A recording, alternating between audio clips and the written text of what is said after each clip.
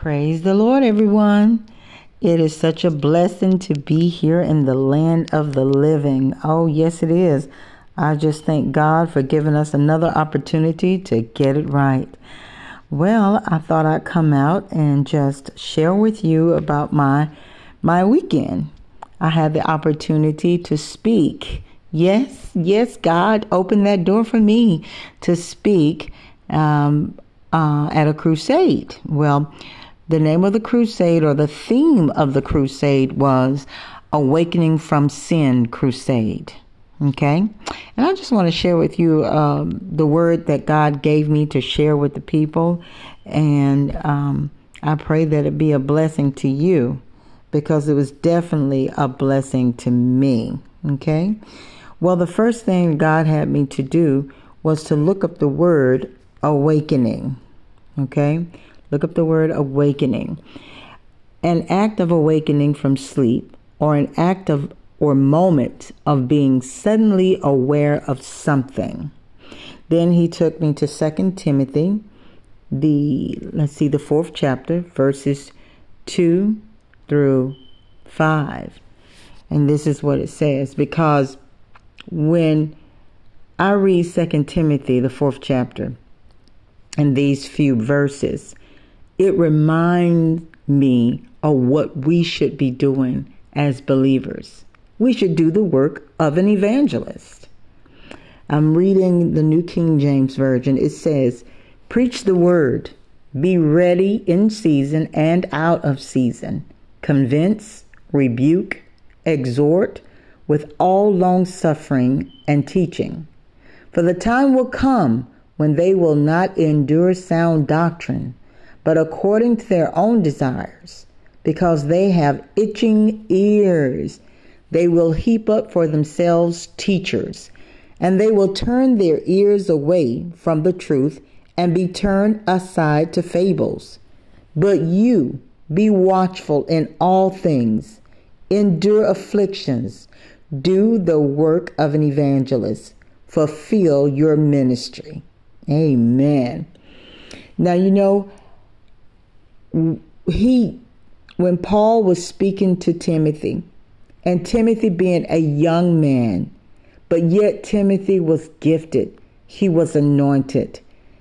And his grandmother and his mother, and later in the first or second book of Timothy, Paul talks about his mother, Eunice and Lois, and how he know that Timothy had an anointing, because that anointing that Timothy had was imparted to him by way of the Holy Spirit through his grandma and his mother.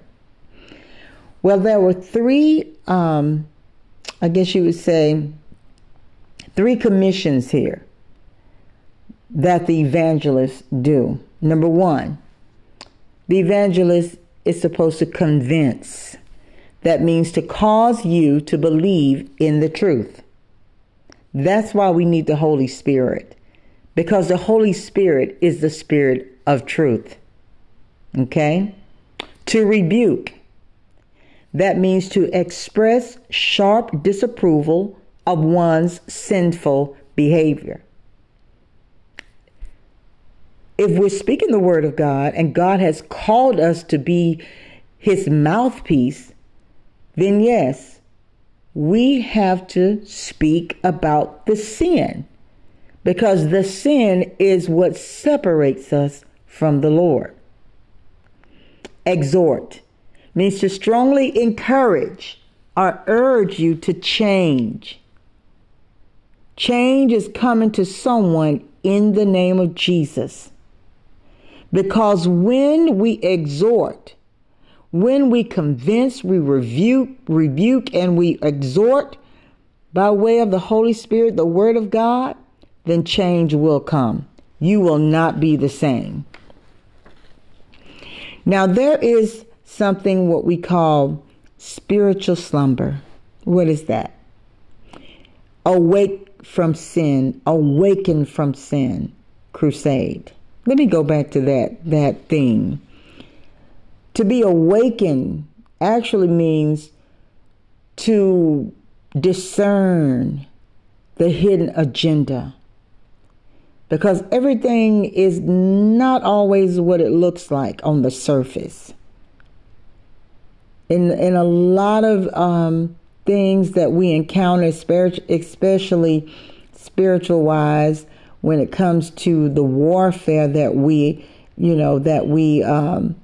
experience. Because Ephesians, the 6th chapter, reminds us that we wrestle not against flesh and blood. And whenever you're on the path to righteousness, for righteousness' sake, you're going to be in a war. There will be warfare because Satan don't want to release you. Because we were such good servants of Satan when we were out there doing everything that we could think about doing. But when we've been changed, when we've been convinced, when we've been rebuked, and when we've experienced an exhortation of the Word of God, then we've been changed. Therefore, of course, the enemy and his imps do not want to let us go. Spiritual slumber is the situation in which the believer is weak, weary, and worn out, too lazy to pray, too lazy to fast or engage in Bible study. The believer finds it boring and is attracted to things that entertain the flesh. Now, I read this through, it's a Nigerian news, Guardian News, and I thought this was so true. Spiritual slumber. Then the Lord took me to Romans. Let's look at the 13th chapter. Okay. Romans 13, verses 11 through 14. And it reads, "And do this, knowing the time that now it is high time to awake out of sleep. For now our salvation is nearer than we first believed. The night is far spent, the day is at hand. Therefore, let us cast off the works of darkness, and let us put on the armor of light. Let us walk properly as in the day, not in revelry and drunkenness, not in lewdness and lust, not in strife and envy, but put on the Lord Jesus Christ, and make no provision for the flesh to fulfill its lusts." My. It's time for us to awaken from sin and put on the Lord Jesus Christ and make no provision for the flesh to fulfill its lust. There are 3 avenues that 1 John tells us where the enemy comes in to tempt us, because we all know his tactic is to kill, steal, and destroy. He comes in by way of the lust of the flesh, the lust of the eyes, and the pride of life. These are the 3 avenues that if we're weak in those areas, then yes, Satan will come in and he will, tempt us. Now, we'll always be tempted, but we have to make the decision not to fall into temptation. That's why I believe it's Psalms, the Lord's Prayer says, "Lead us not into temptation." God is saying, come out from among them, having a form of godliness and doing and denying the power thereof. Denying the power of the Holy Spirit to bring you out of sin and change your very nature, that sinful nature. We all have it, but God can and is willing to deliver you from yourself if, there's that if you allow him to. It's time to wake up. Wherever there's sin, there is no fear of God. Let me say that one more time. Wherever there is sin, wherever there is a practice, habitual practice of sin, there is no fear of God. I don't mean when we make mistakes or we're in a situation where But you know what? The Holy Spirit is just checking my spirit and say that God will always open a way of escape for us. He will not allow us to be tempted more than what we can actually. There's nothing unfamiliar about this temptation. Like I mentioned, the 3 areas that Satan comes in to tempt us, these are familiar areas. Okay? And God will always open a way of escape. You just have to have that ear open, those eyes open, your spirit man open. For when your back is up against the wall and you know that it is the temptation of Satan, look for the way out. Could be a phone ring, could be a knock on the door, could be the cry of a baby. It could be a word, a gesture, or a literal door that's open for you to walk out of.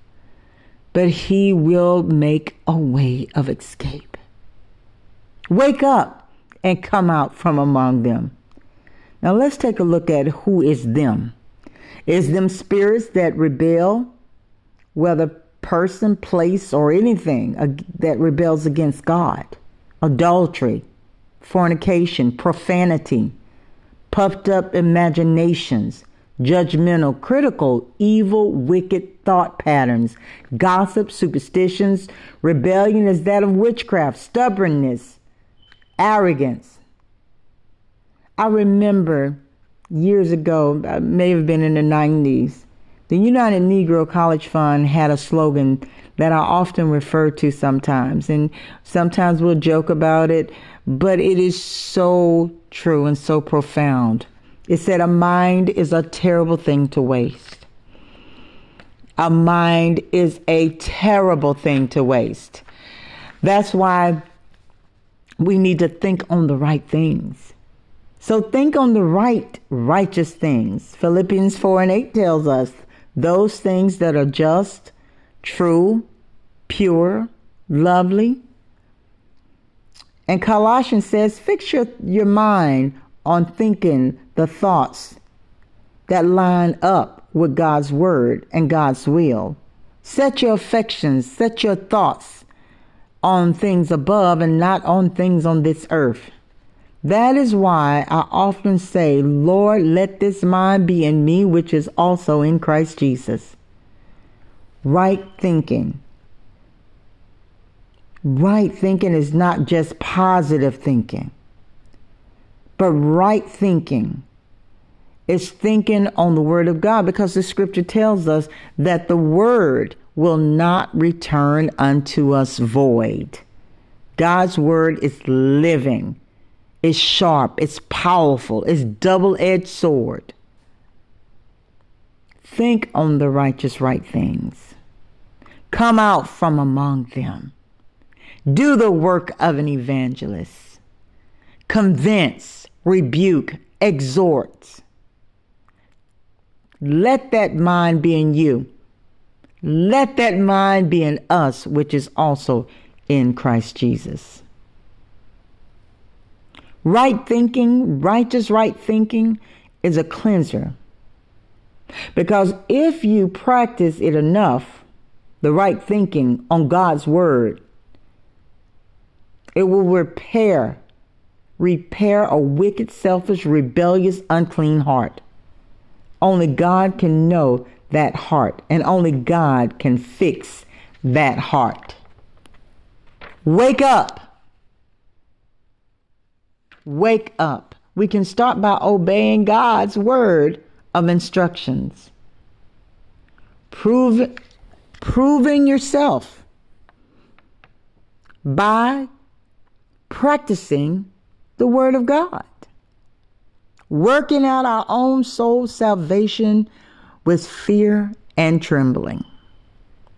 Wake up. Wake up. Follow Jesus. And discern what the hidden agenda is. Once you discern the truth behind that lie, then God has given you the ammunition to move forward. He did say, with all thy getting, get understanding. Wake up. Let us wake up out of our spiritual slumber. And I do pray that you all have enjoyed this word tonight, today, this morning, wherever you are in the world. I hope that this will be some food for thought. And for you not to forget to remember, it's time to wake up and come out from among them. Let us continue to walk with Jesus. Walk with him, abide in him, and he will abide in you. Well, guys, it has truly been a blessing and a pleasure. And until the next time we meet, by way of this podcast, stay blessed.